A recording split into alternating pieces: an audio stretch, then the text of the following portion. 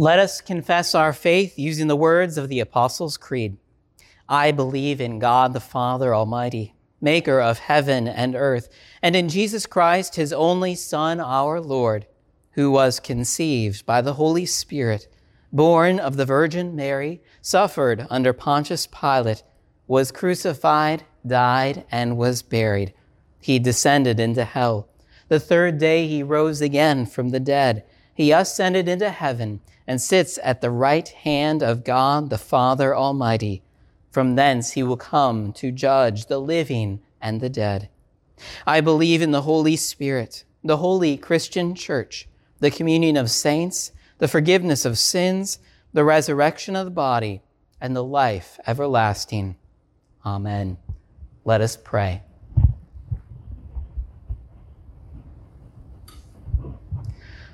Almighty God, your love once created all things and set apart a people of your promise. Grant to us faith that we believe your word, heed the call of your love, and find peace in your gift of salvation. Lord, in your mercy, hear our prayer. Blessed Father, your love is our great treasure and your kingdom your gift. Grant that we, with bold voice, make known your salvation to all the ends of the earth. Lord, in your mercy, hear our prayer. Merciful God, you established your church and endowed her with your word and your sacraments. Bless all pastors and missionaries as they serve us in your name with your gifts and grace. Lord, in your mercy, hear our prayer. Mighty God, you promise that nothing in all creation can separate us from the love of God in Christ Jesus.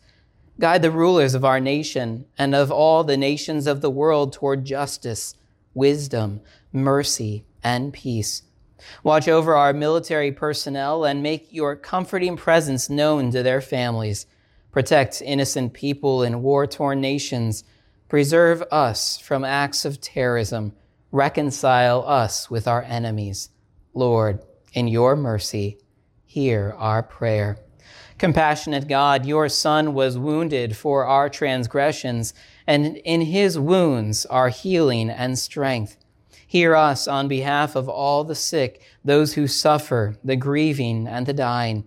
We pray that you be with those hospitalized this past week, especially Dennis Burke, Shelba Helmley, Susan Viglia, Becky Ellenbaugh, Brian Cronus, Fred Lawrence, Maria Marchand, Velma Philly, and Patricia Nelson. Also be with those with upcoming procedures. We pray for John Copen, Chris Summerall, and Emerson Stick. Also be with those on hospice care. We pray for Ruth Balgaman, Sandy Baston, Joanne Cantrell, Myrna Clayton, and Verla Reuter. Also be with those who continue treatment and healing at home. We pray for them and for all those that we name in our hearts now. Grant them all that is needed to support them in their hour of need. Lord, in your mercy, hear our prayer. God of grace, you have given to us the gift of work and the privilege of using the fruits of our labors for the support of our families and ourselves. Give us a generous heart that we give aid to the poor and honor to you with the worship of our hearts and the tithes and offerings of our hands. Lord, in your mercy, hear our prayer. O merciful Father in heaven, in your Son, Jesus Christ, you have reconciled the world to yourself, not counting our trespasses against us. You have broken down the dividing walls of hostility.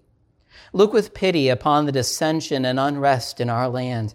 Do not let our sin destroy us, but lead us to repentance, and in your almighty mercy, save us. Your Son endured the injustice and violence of sinful humanity to redeem it. Bring comfort and relief to all those who currently suffer injustice and violence.